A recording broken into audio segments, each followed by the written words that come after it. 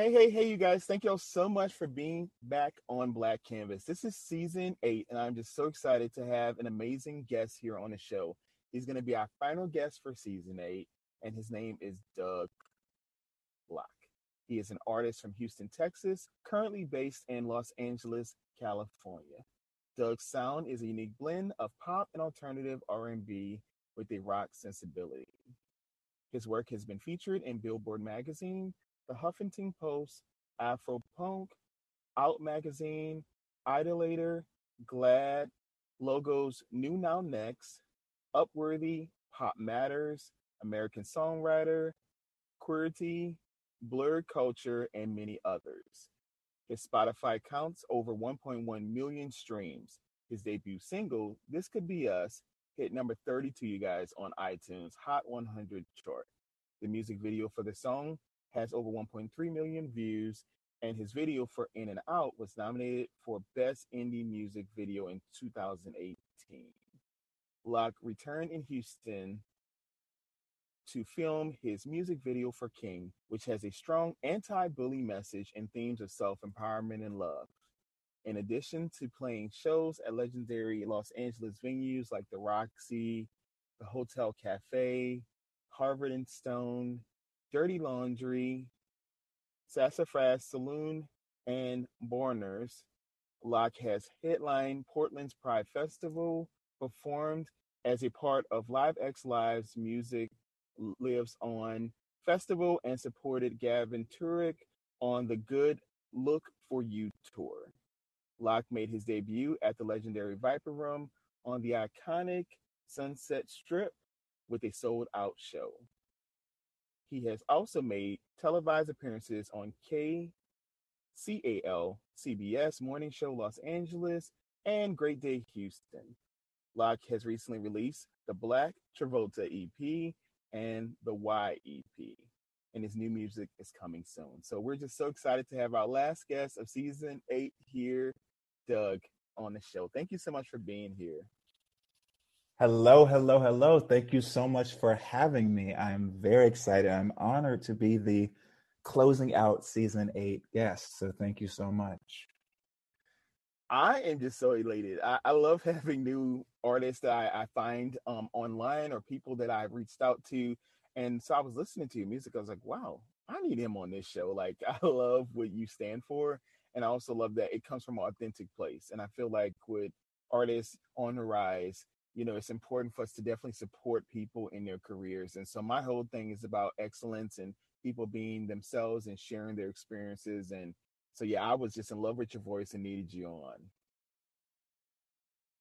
Thank you so much. That really means the world to me because I feel like one of the greatest gifts that we can have in this life is to start to uncover and discover our authentic self. And so the fact that that was a part of what you resonated with really means a lot to me. So thank you. Oh, you're welcome. And you guys, so Doug and I, we kind of been keeping in contact for the last couple of weeks. And so I sent him some questions that I thought would be really fun. So if you're ready, Doug, we're going to go straight into them. Yes, let's jump on in. All right. So the first one I have for you is In a Chokehold. So tell us about what went into the production and recording of this song. Yes. Okay. So In a Chokehold for me, I think came at the perfect time. So I'm working on my next album, and I feel like we are coming out of a lot of upheaval, a lot of shifts. Really from 2020 on, it's the world looks very different than it did before, and I felt like with previous songs such as Why, I really want to speak on what was going on socially and politically. And I also wanted to just have a little fun because I feel like we are now in this season where, things are starting to click into this new normal. So I wanted to write a song that I could put on with my friends that we could just turn up to and have a good time. And so I wanted to put that frenetic energy on a track. And I was like, you know what, we can talk about the heavy things, but also we can talk about just like dancing with your friends, getting a little crazy, getting wild. And I like the idea of this sort of song that could be an anthem for you and your friends to just put on. You want to just have a good night and bam, we got you in a chokehold. That was sort of the energy of the song. I love that explanation. I feel like that makes a lot of sense and why I connect with that song. Now, dancing is not my strong suit, but I love but I love to kind of make it work the best I can. But I think like it's something like with music, like you can find what connects with you, and it's not about doing it for others. It's about doing something within yourself that makes you feel great. I totally agree. And I feel like there's no right or wrong. I feel like dance is just such a pure form of expression. And so, it doesn't matter what, it's not about choreography. It's not about what it looks like, but it's about what it feels like. And I feel like also, even when working with my producer, his name is Eric McNeely. He is a dear friend of mine and a longtime collaborator. When we started writing this song, I brought him some house references because I sort of felt that there was going to be this house resurgence. And I remember, some of the house music that was around when I was a really young kid. And so it was really fun to bring in some 90s references. Drake has been playing in the house space. Beyonce, my girl, I'm from Houston, Texas, so I love Beyonce. And as a disclaimer, I actually have to say, I actually wrote this song before Renaissance was out. So it was really cool to be working on a song in this sort of sound space and then to hear her next project and feel like, oh, are we in the same wavelength? For me, that was just an awesome feeling. It really is. In H-Town Down. I mean, I'm not from Houston, but I love a lot of Houston artists. I mean, we can talk about Megan Thee Stallion. Hey, I mean, we can talk about a lot of artists, but I love just music in general. Being from the South, being from New Orleans, which is a music capital, in my opinion, there's so many different eclectic people absolutely. And voices and experiences, especially like Jazz Fest and Essence Festival. There's just so much to do. So I love it. Love that. So I have a fun one for you. Can you tell our listeners more about when you played Perry and when you played Travis on the show From Scratch and then Shameless? Can you tell us more about your career in acting and what has been or who has been one of your biggest mentors as it relates to acting? Absolutely. That's such a great question. I feel like one of the things that people may not know about me is I very much consider myself an artist, and I always kind of consider the different fields, the different mediums, my kids. So it's like, drawing and painting was my firstborn, my first love. Then came acting, then came music. And one of the things I love about being based in LA is both industries are here. So I'm able to sort of play in the different spaces. And so I moved to LA predominantly as an actor first. Always had a love of music. But to be honest, I was shy. I was nervous. I feel like I didn't really have that path modeled for me in terms of who was in my immediate circle. But to your question, in terms of who have been my mentors with acting, I actually come from a family of creatives. So even though my dad is an attorney and my mom was an events coordinator, my siblings are artists. So I've got, we've got writers in the family, they're actors. And that really inspired me. I think that my two sisters, I'd have to say, are two of my biggest mentors, Timby and Attica Locke. They're both a little bit older than I am, and I grew up seeing them forging their careers in the arts, which growing up in Houston, Texas, wasn't something that I always saw. And so, I remember them moving to LA at a young age and sort of being bit by the bug and the inspiration. And I think that seeing is believing. And so in many ways for me, there was not a question of, can I do this? It was just, how do I do this? And I feel like my parents did a really great job of fostering that creativity. So even if they didn't quite understand the path, they never made us feel like it was unattainable goal. I mean, they told us we'd have to work our ass off, and it's something you have to really dedicate to. But I feel like having that sort of emotional support from the family really laid the groundwork. And that actually kind of ties into my work as Perry and From Scratch. So my sisters, actually, Timby and Attica Locke, are the creators of the show From Scratch. It's based off my sister Timby's memoir, and my sister Attica is the showrunner. And it's such a beautiful story. So that was so deeply personal in the sense of it's a family story that was being brought to the world. It's such a profound love story. And having a chance to play Perry was so fun because even though I come from a family of creatives, our work has sort of been in its own vacuum. And so to be able to be on set that was my sister's set. So I got to see them in boss mode, them running the set. It's one thing to see their work, but I've never got to work with them in that way. And let me tell you, I could not have been more proud. It was just this out of body, surreal experience. And it also inspired me to just continue to step it up and say, hey, like I can do this. I can, I can push for the dream that I can't see yet. Sometimes I feel like we have these dreams that seem like they're so outside of us because they feel really big, but it was just this beautiful experience. And it left me deeply inspired and very proud.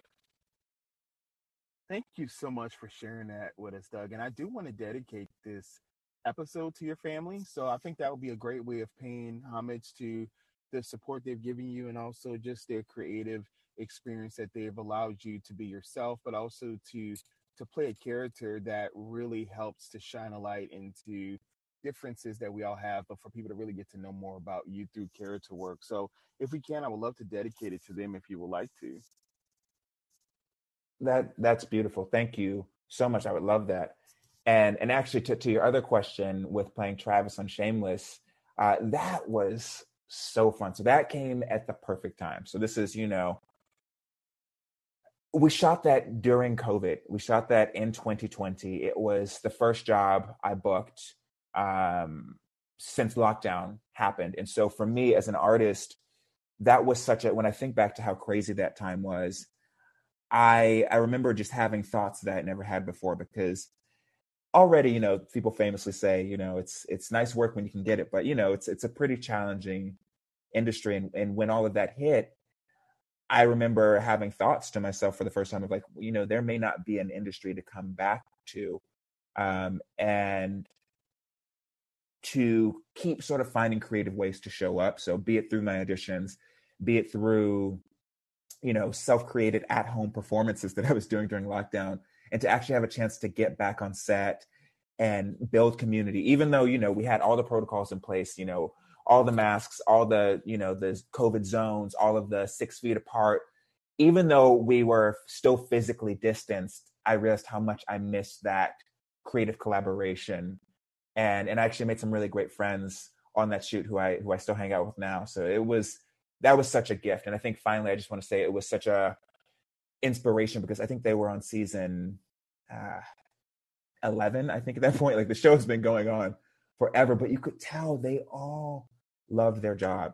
All of the crew, the cast, there was such a great energy. And again, seeing is believing. That helped me sort of see what I want to manifest for myself. Like one of my dreams is to have my TV family and to really get into character through being on a series, hopefully that would have multiple seasons, to really be to build that community, that family, and also that challenge as an artist to really tell that character story. I love that you said that because character building is something we kind of forget about with a lot of shows because, as you mentioned, not even just in Hollywood, but just in general, when it comes to indie film festivals or different series being picked up, it can be few and far between because there's so much out there as far as variety. But I love that you mentioned, hey, you want to develop that and hopefully be able to expand upon that character's, life and being able to bring life into it. And I do want to kind of go back to what you said about music. I think music is healing.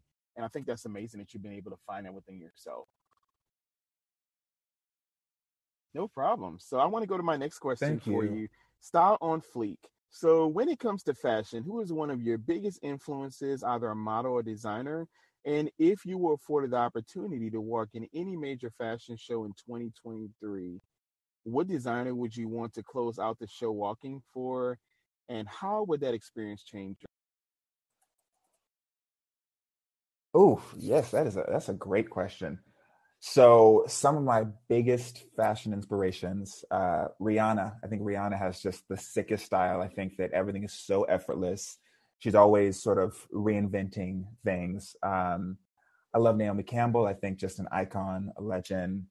Alton Mason is such a huge inspiration. I think that just to see a Black male model reach the heights that he's reached has been so beautiful to watch. And he's someone who I deeply admire. And it's really cool to see him getting into the acting space. And then when it comes to designers, I love Vivienne Westwood, rest in peace. I love Saint Laurent. I love Alexander McQueen. I think that for me, of course, I can't. Probably one of my biggest fashion icons would be Lenny Kravitz. I mean, I think that man can do no wrong. Even when the internet tried to roast him with that large scarf, I was here for it. I loved it. I loved everything about it. But I think that fashion in general is just such a beautiful form of self-expression. I feel like, again, for me artistically, I think that the body is a canvas. And so, it's another medium, just like painting or dance or music. I feel like the way that we costume or adorn ourselves daily can have such a profound effect on how we feel and how we move through the world. And giving myself license to play with that has been a beautiful gift that I've sort of honed over time. Because, I grew up in Houston, Texas, which is a pretty conservative environment. And so it's been really cool to sort of break through the status quo, break through these rigid ideas of what X person is supposed to look like or wear and do, and just really do what I feel. Doing what I feel has been a great gift, and fashion has been a great way to do that. And I guess to conclude the question, a dream show. I mean, if I could walk in a YSL show, that would just like hang it up. I'm done. I can retire. Like that would be the dream. I just think that there's such a beautiful link to music. I feel like when you think of rock, when you think of rock stars, when you think of sort of that rock star, pop star style, I think of YSL, and I feel like they just encapsulate that spirit and that effervescent energy of rock and roll so well, but still in a elevated, high fashion way. So I feel like that's probably my number one. But then I guess, if I want to get subversive, Vivienne Westwood, because I just love what Vivienne does with proportions. And anytime I'm in London, I always pop into the store, even if I'm gonna just look. I'm always inspired by that. So I want to make sure I'm correct, because I'm not that big on fashion. I want to make sure I'm correct. YSL is Yves Saint Laurent, correct? Yes, Saint Laurent, yes. Okay, so I got it. All right, I want to make sure I was on. You got it. Awesome. So I love to hear that. I would think Tyson Beckford is another one too.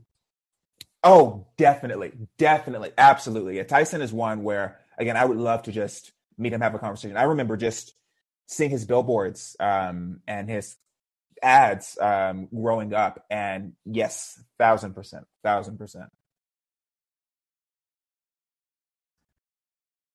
I love to hear that. And one thing I love about Tyson Beckford, especially during that time, we talk about like 90s models, 2000 models, it's a big thing when you talk about with music as well. And I want to kind of relate that to just music in general.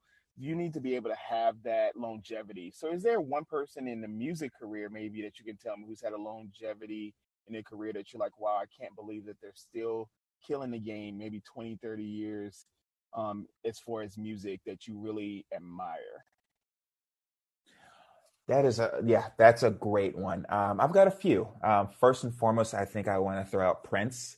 I feel like Prince had such an iconic run, and I think that Prince came and changed the industry for the better. Prince burst the door open.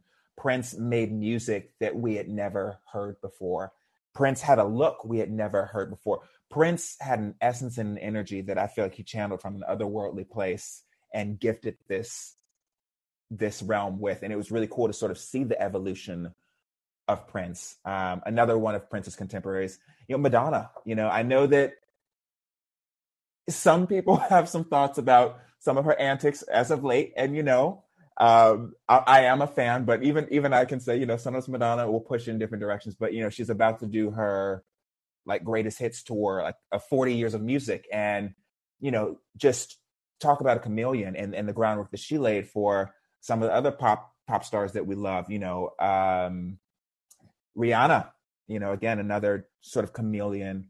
Beyonce, and again, I'm from Houston, so I've seen that journey since Girls' Time, since Destiny's Child hit the scene, and to see the Beyonce that we have today, I feel like that has just been such a journey. And when I look at these artists who are able to adapt with the times, but never compromise, they're still authentically themselves. They speak to what's going on. They reinvent themselves, and they're always sort of at the vanguard of not chasing the trend, but setting the trend. That is, I think, the biggest inspiration, because I feel like a lot of times, especially now in this age of numbers and metrics, and I get it, everything is a business. So people want to sort of make sure they can have a return on their investment. But as soon as you start trying to duplicate what you think is hot, because that's what the charts are saying in that moment, you're killing your creativity in that moment. Because I think the artists that really have that longevity have an awareness to the conversation that's happening in music, but they find a way to bring themselves to that. And that's something that I always want to continue to challenge myself to do. Because sometimes, of course, I can lean on those who have come before me for inspiration, but I also want to be a part of the conversation of what's happening now and what's going to happen, and how can I filter in my inspiration through my own voice in the context of what's happening, if that makes sense. Makes perfect sense, Doug. And I feel like you made a great point of just as we evolve in the music industry, we start to see how music is being streamed versus album sales versus single sales. I mean, things have had to change because of, how people view music, and even music videos now have had a huge shift over the last 20 and 30 years. So I'm just excited to see where it's going, but just also I do miss, there's nostalgia when we think of how it was to stand in line to buy an album and to wait like months on end just to see if a single is going to come out with your favorite artist. And like I said, now it's easy to find it, but the issue we run into is like everyone now wants to be a major artist, and it makes it hard for the music to be seen. It's, we're so saturated with some of the same types of things that I love to see someone who's just doing something completely different and they stand out. And those are the artists I gravitate to because I want to be able to always have something to catch me off guard. I think Miley Cyrus is probably one great example of that, like her new song Flowers. I mean, come on. I mean, the song is just amazing. And you think of We Can't Love Stop. You Miley. think of, Wrecking Ball. Like there's so many different types. Yeah. Yep. Adore You, Midnight. Party in the USA. Yep. I mean, I can talk about her and many other artists like her. One of my favorite artists is Tori Kelly. Everyone knows I talk about her all the time. Yeah, She she's is great. And it's just like, I want to see that. I want to see someone who can evolve and do gospel and then do R&B and then do pop, and play multiple instruments and just sing live. I mean, there's not Yeah. enough of that going on. And I just, Well, I mean, look, okay, no, at the risk of sounding like an old timer, I feel a lot of what you're saying. And that's been sort of the magic I've been trying to capture for myself, because I know what that felt like growing up. And I feel like because the landscape is so different, one of the things that I'm still fighting to do is I love creating visuals. And, a lot of music industry insiders are saying, unless you're repped on a major label, there's no point in doing a music video anymore because there's no money in it. It's not the same tool that it was before. But for me, it's such a beautiful artistic expression. I've been privileged to create a lot of music videos for a lot of my songs in the past. And I consider it another just part of the artistry, creating that visual world to go with it.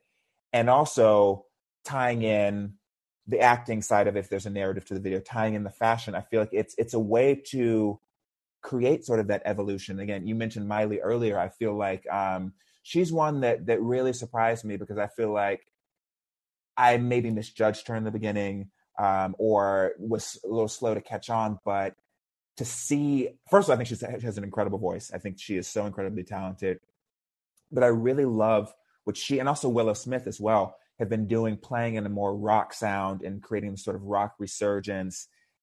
It's been so inspiring. And she was one of the artists who I really looked to in 2020 when everything was flipped on its head. She was, and again, yes, she's repped by a major label, and, she's a very successful artist. So she's got, quite the budget, but she was doing these backyard performances, which she had been doing before that. And to see the way she sort of used her creativity, even when things were locked down and closed, really inspired me to sort of step back and say, okay, even if I can't do things at the level that I was before, at the way that we were before the closures and everything, let's get creative. Let's throw the old rules out the window and let's get creative. And I think that was so inspiring to me. And that's why also, again, live shows. That's why I love playing shows, because I feel like there's an energy that happens at a live show that cannot be replicated on a record, cannot be replicated on video. Like, again, I love a live concert video. I love an album. I love all that. But the energy that I, as an artist, get, the feedback loop from the fans, from the audience, and then also what it pulls out in me, it's ethereal, it's otherworldly. And I think it is such a gift. And I feel like, yeah, I love singing live. I love that it reminds me of theater in the sense of every show is going to be different. I feel nervous like it's the first time every time, but I think that that's a good thing because it means I give a damn and it means that I care. And, some shows are better than others, but the rush that I get from that, it excites me. And it really, I feel like that for me is like what life is all about. You're getting me excited. I want to see you in concert now. For sure. I love that. Yes. Yeah, I got to come to New Orleans. So clearly.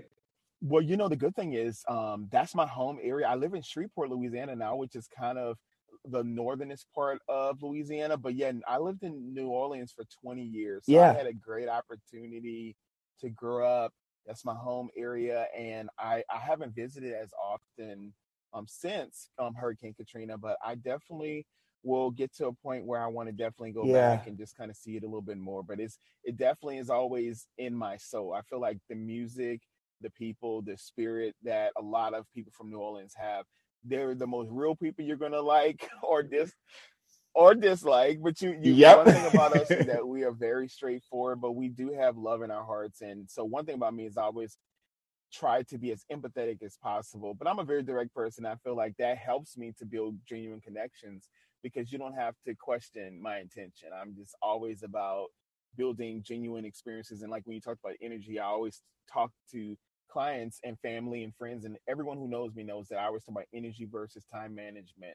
That we have to be aware of the energy we're giving off or we're absorbing versus Yes. just spending time because a lot of times it becomes more quantitative instead of qualitative or vice versa, and just being aware of what you want to gain in an experience with a person. And so that's why I said when I decided to invite you on the show, I was like, I definitely know that he has a vision and a passion, but I can tell that your energy was right, which makes an interview a lot easier to have because it's more of just a getting to know versus investigating someone's life. And I feel like that's where a lot of interviews that I've listened to in the past, I'm like, oh, this just feels like we're watching it on the news. I want it to be fun.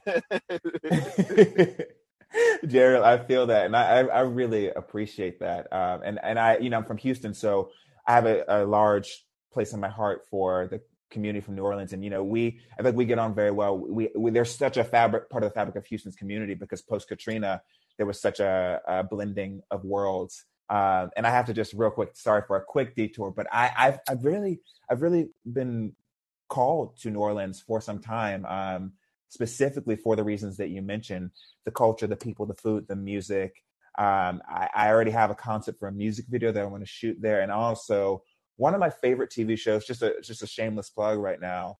Anne Rice's Interview with a Vampire, the new series, and I loved the film, but the new series is so beautifully done, and I feel like it's such a love letter to New Orleans.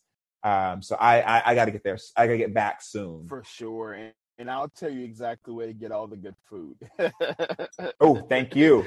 Absolutely. So I have a fun question. This is kind of off kilter, but I think it'd be a great question for you. So the question is why?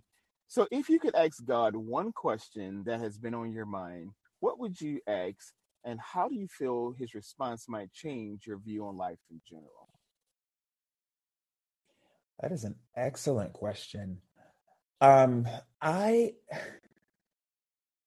I got to keep it real with you. I feel like if I had that opportunity to ask one question, I think the hardest thing as I get older to understand is why we have such suffering in this world. And I don't even mean me personally. I mean things like war. I mean children born with terminal illness. I feel like and I do think that life is a beautiful thing, and there's so many gorgeous colors and moments and things to live for. And I feel like there's life can be such a beautiful experience. And yes, I understand that you can't have the light without the dark, and there's got to be a balance. And I feel like there can be such mountains of just really beautiful moments where we as a society feel so connected and uplifted. But I do feel like if I could ask one question, it's something that I still have just a hard time. And maybe it's because I'm empathetic, and, I'm a sensitive soul, but I feel like when it comes to things like war, when it comes to the prejudice that people can hold in their heart that can lead to violence. I think the question would be why? And if I were to get an answer, my assumption, I guess the way that I sort of try to make sense of it for myself right now, and I'm still in process, I'm still learning. I think that something would be to do with it's for it to be a mirror, for it to be a balance. I would never go so far to say that anyone, deserves these experiences, but maybe it's for what it does for the greater good of society, in the sense of, if we witness something tragic, it's deeply tragic for the people who experience it, for their families. And I feel like, again, I'm trying to figure out why it happens. Or maybe the why is in the call to action that it has, what it wakes up in those of us who aren't experiencing that, but learn of it and feel forever changed by it. Do you follow that? Does that sort of make sense? It makes perfect sense because it kind of segues into my next question, but this also would lead to the question I would want to know about is a lot of divisiveness that we do have. And so a question I created that I thought would be really good to talk about this is say their names. And so the year 2020, Mm. of course, we know was a year of loss, but it also was a year of connectiveness. We saw a lot of divisiveness across the country. We saw sorrow, but we've also saw renewed strength. And so there were many individuals, of course, we know who lost their lives during COVID. And then we saw what was called the Black Lives Matter movement, which was initiated around this time. So, do you mind kind of defining to our listeners, what do you say is your definition of being a African American male? And how has this definition, in your opinion, changed over the last 15 and 30 years? Yeah, another great question. I agree with you. I feel like the year 2020 really shifted things in terms of this realm of existence and sort of what our collective consciousness has been feeling and experiencing, and brought things to light. And you mentioned say their names. I wrote a song called "Why" that I'd actually started writing before George Floyd's murder, because for me, as a Black male and African American man in America, um, ever since Trayvon Martin, there's been this sorrow that has touched my soul many times, more times than I'd like to admit, because it seemed like at one point every week, every month, we were getting a new hashtag that represented a life that was actually lost.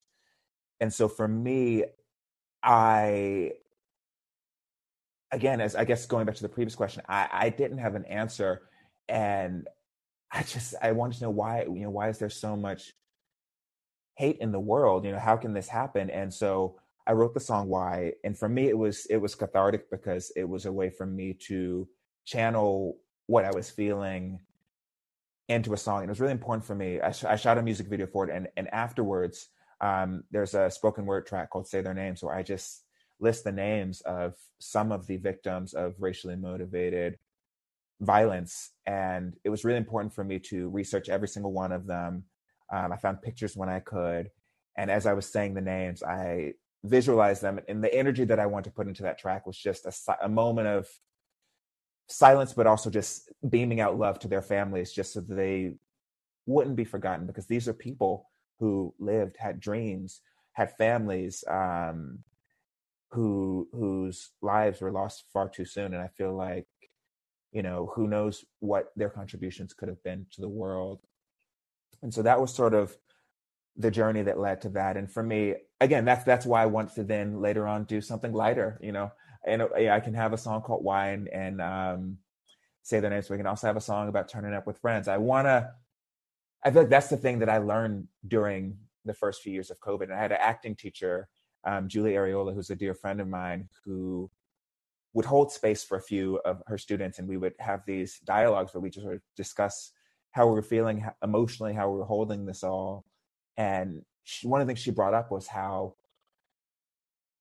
we can hold space for both. We can hold the deep sorrow, the fear, And we can also hold the joy of, meeting your new niece that's been born, or, a child's laughter, or, laughing with a childhood friend. Life is both. And I guess to move forward into what it means to me to be a Black man or an African American man, the first thing that comes to mind is pride. I would define it with pride. I associate with a rich cultural history. I feel like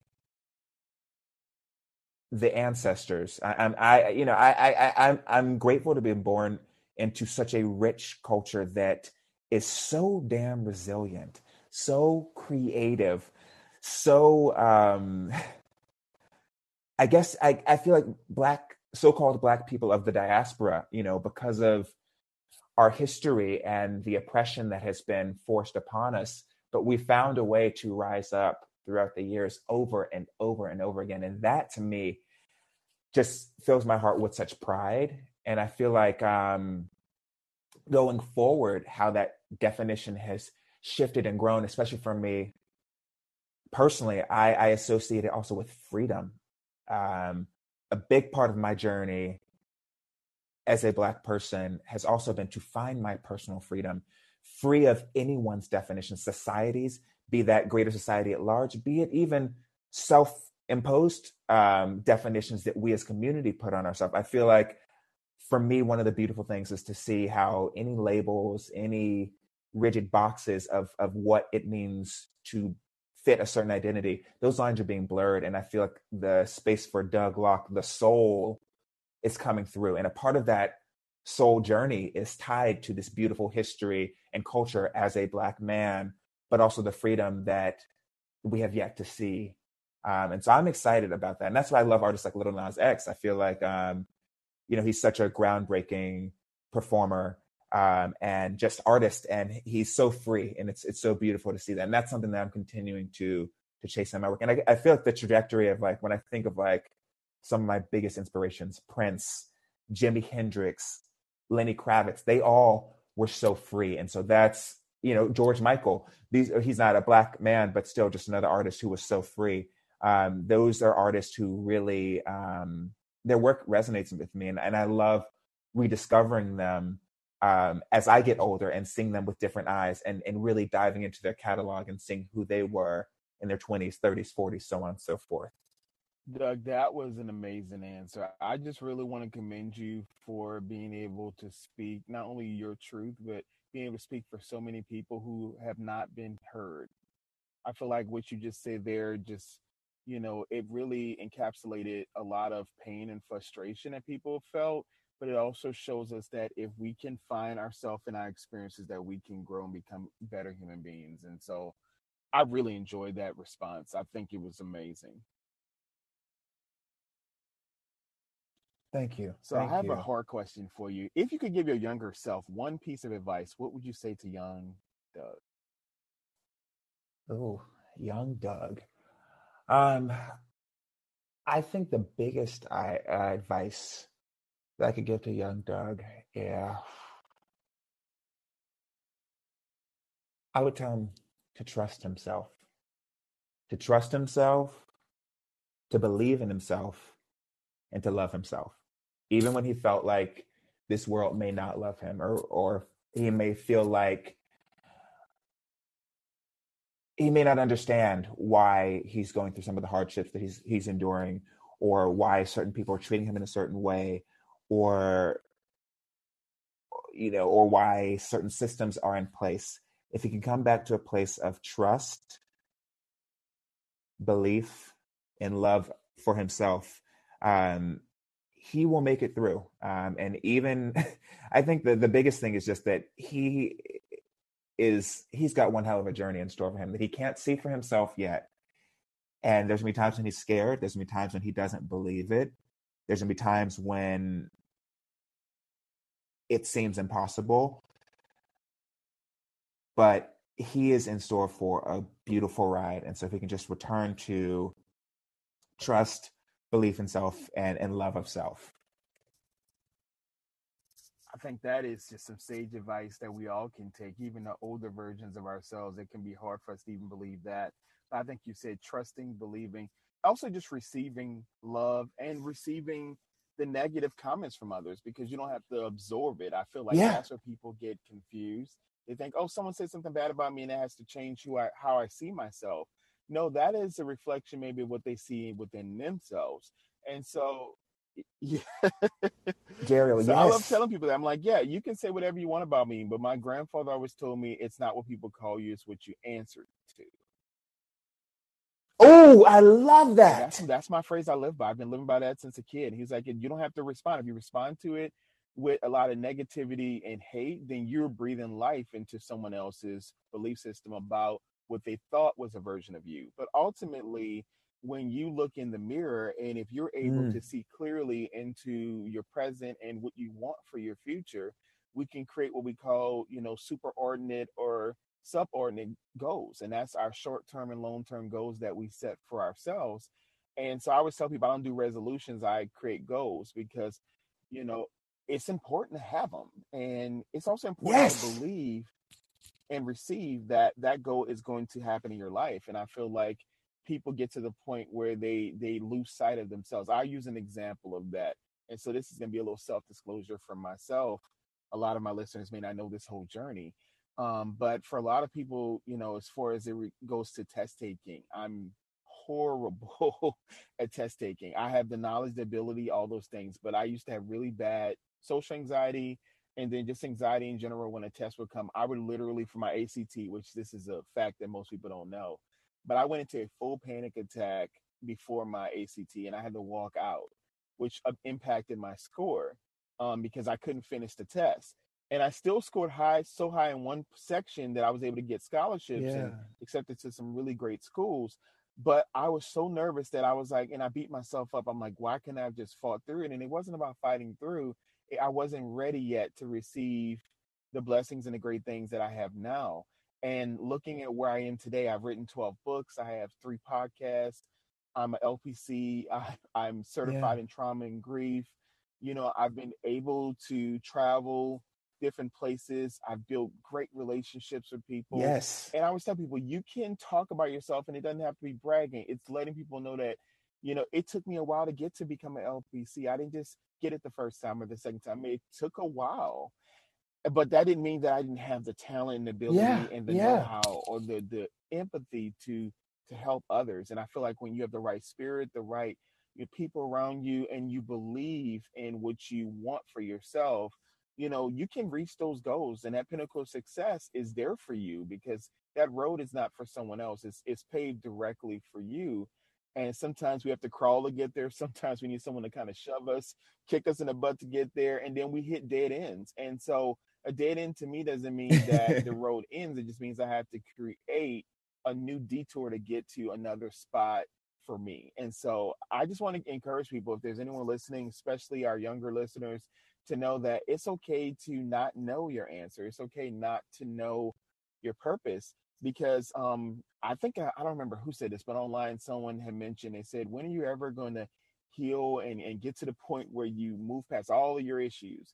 And that person said, when you die is when you have that wholeness and completeness, but you don't have to carry the pain with you in the same way. And I always like to tell people, as a specialist with grief, that I'm not a pain collector. It's not my job to collect everyone's pain. It's my job to allow you to carry your luggage and unpack it and leave it with someone who you can trust Yeah. when it's time to leave it with that individual. That way you can feel such a sense of relief, but also a sense of self-worth, knowing that you did the work, but someone was there to help you unpack some of those issues that you carried with you for so long. And sometimes you're going to have to give that luggage to someone else to carry. And it doesn't mean that you're weak. It just means that you're learning healthy alternatives to dealing with life. No. Jeriel, thank you for that. First of all, you just dropped so many gems, and I'm so glad that you're able to have this platform because there was a lot of wisdom and a lot of tools that you shared. And congratulations on everything that you've got your hands in right now. And I think it's really beautiful that you're using your gift to pay it forward because I feel like what you said about the luggage, is so spot on, because we are tribal beings. It's all about finding our tribe in our community. None of us can do it alone, and that's something that, I'm an Aries, so I can be a bit stubborn, a bit bullheaded, or ram-headed rather. But I feel like learning to lean on those around us. I feel like that's, again, one of the greatest gifts, when we can build community in that way, because we can't manage it alone. And I love that grief in particular is one of the areas that you specialize in, because loss is something that's touched my family, and I've learned a bit about it over time, and it's something that I feel like we as a Western society don't talk about a lot or enough. And so then when it happens, a lot of people are sort of left in the dirt or in the dust. And I feel like it's really beautiful that that is one of the areas in which you're using your gift to help people. So I just want to I acknowledge that. appreciate you so much. And I always tell people, when we think of grief, we have to grieve our past self, and then sometimes we have to grieve our present self of the challenges we faced and the things we've told ourselves or convinced ourselves that are not true. And so I think, like you mentioned, we have to be able to know what we stand for, and also know what we're not going to allow to enter into our being. And so for me, I'm a big person, like I said, with energy and being able to understand where I'm putting my energy. And I know I can absorb a lot at once, but it's not my job to do that. It's my job to actually set boundaries and consistent health and Mm-hmm. boundaries for myself. So that way, when I set it with others, I don't have to feel guilty because I decided to set that boundary, for sure. Absolutely. And that to me is practicing self love. And that is a level of respect for yourself. Because, I can tell you've got a big heart. I'm the same way. We want to be there for the people in our lives. But, I always go back to the airplane analogy. It really is. You got to put your oxygen mask on first before you can help others. And that oxygen mask can be your boundaries. Because if you're completely depleted, or if you're carrying more than you can, you're not going to be in a space to show up in the way that you could otherwise. Absolutely. Doug, I'm so glad we got into that discussion. I feel like that's something we both need to remind ourselves, but also for people to hear and to know that they don't have to feel guilty for being strong minded and setting a boundary. So I think that's really amazing that we were able to kind of segue to that, for sure. So, Doug, I only have two last questions for you. Yeah. So I'm going to combine these last two. So the first one is, can you tell our listeners what's next for you? And the second part of that is, how can they find you online? Yes. Well, I just want to take a moment to thank you, because this has been so much fun. And in terms of what can listeners expect next from me, well, I'm very excited to say that I am releasing my next album, Phoenix, late spring/summer. And one of the things that I have in the works, and this is an exclusive, this is the first time saying it, but we're doing a limited vinyl run. So I am so excited. I'm a big vinyl head. Like, I've got my full vinyl collection. And for me, it's just, there's something so nostalgic about being a kid and my parents having records during the holidays and queuing up the record and putting on. So it's something me and my brothers have bonded over for many, many years. So the idea of having my next record on vinyl is huge. It's a huge dream for me. So I'm super excited. Pre-sale is about to go live for that. Another thing you can expect is going to be more live shows. So we'll be doing an album release. We're doing more shows in LA, but I'm also in the process of trying to build out a few touring opportunities. So I'm excited for that. And for those of you who I will not be able to visit your city yet, I will be dropping more live performances on my YouTube channel. And then to close it out, where can you find me? Well, again, my name is Doug Locke. That's DougLocke. At Doug Locke on Instagram. My website is douglockemusic.com. And you can find me on Spotify, Apple Music, all the platforms just under my name, Doug Locke. Thank you so much. This has been so much fun. And thanks for everything you do. Well, the pleasure is mine. I definitely want to have you back on one of my other shows. So I have a show called Space Between, which is like live performing. It's very similar to like MTV Unplugged. And so I never heard of a podcast that people record by phone like that. So I said, I want to start my own show right after COVID that I thought would be really cool for people to be able to sing and perform.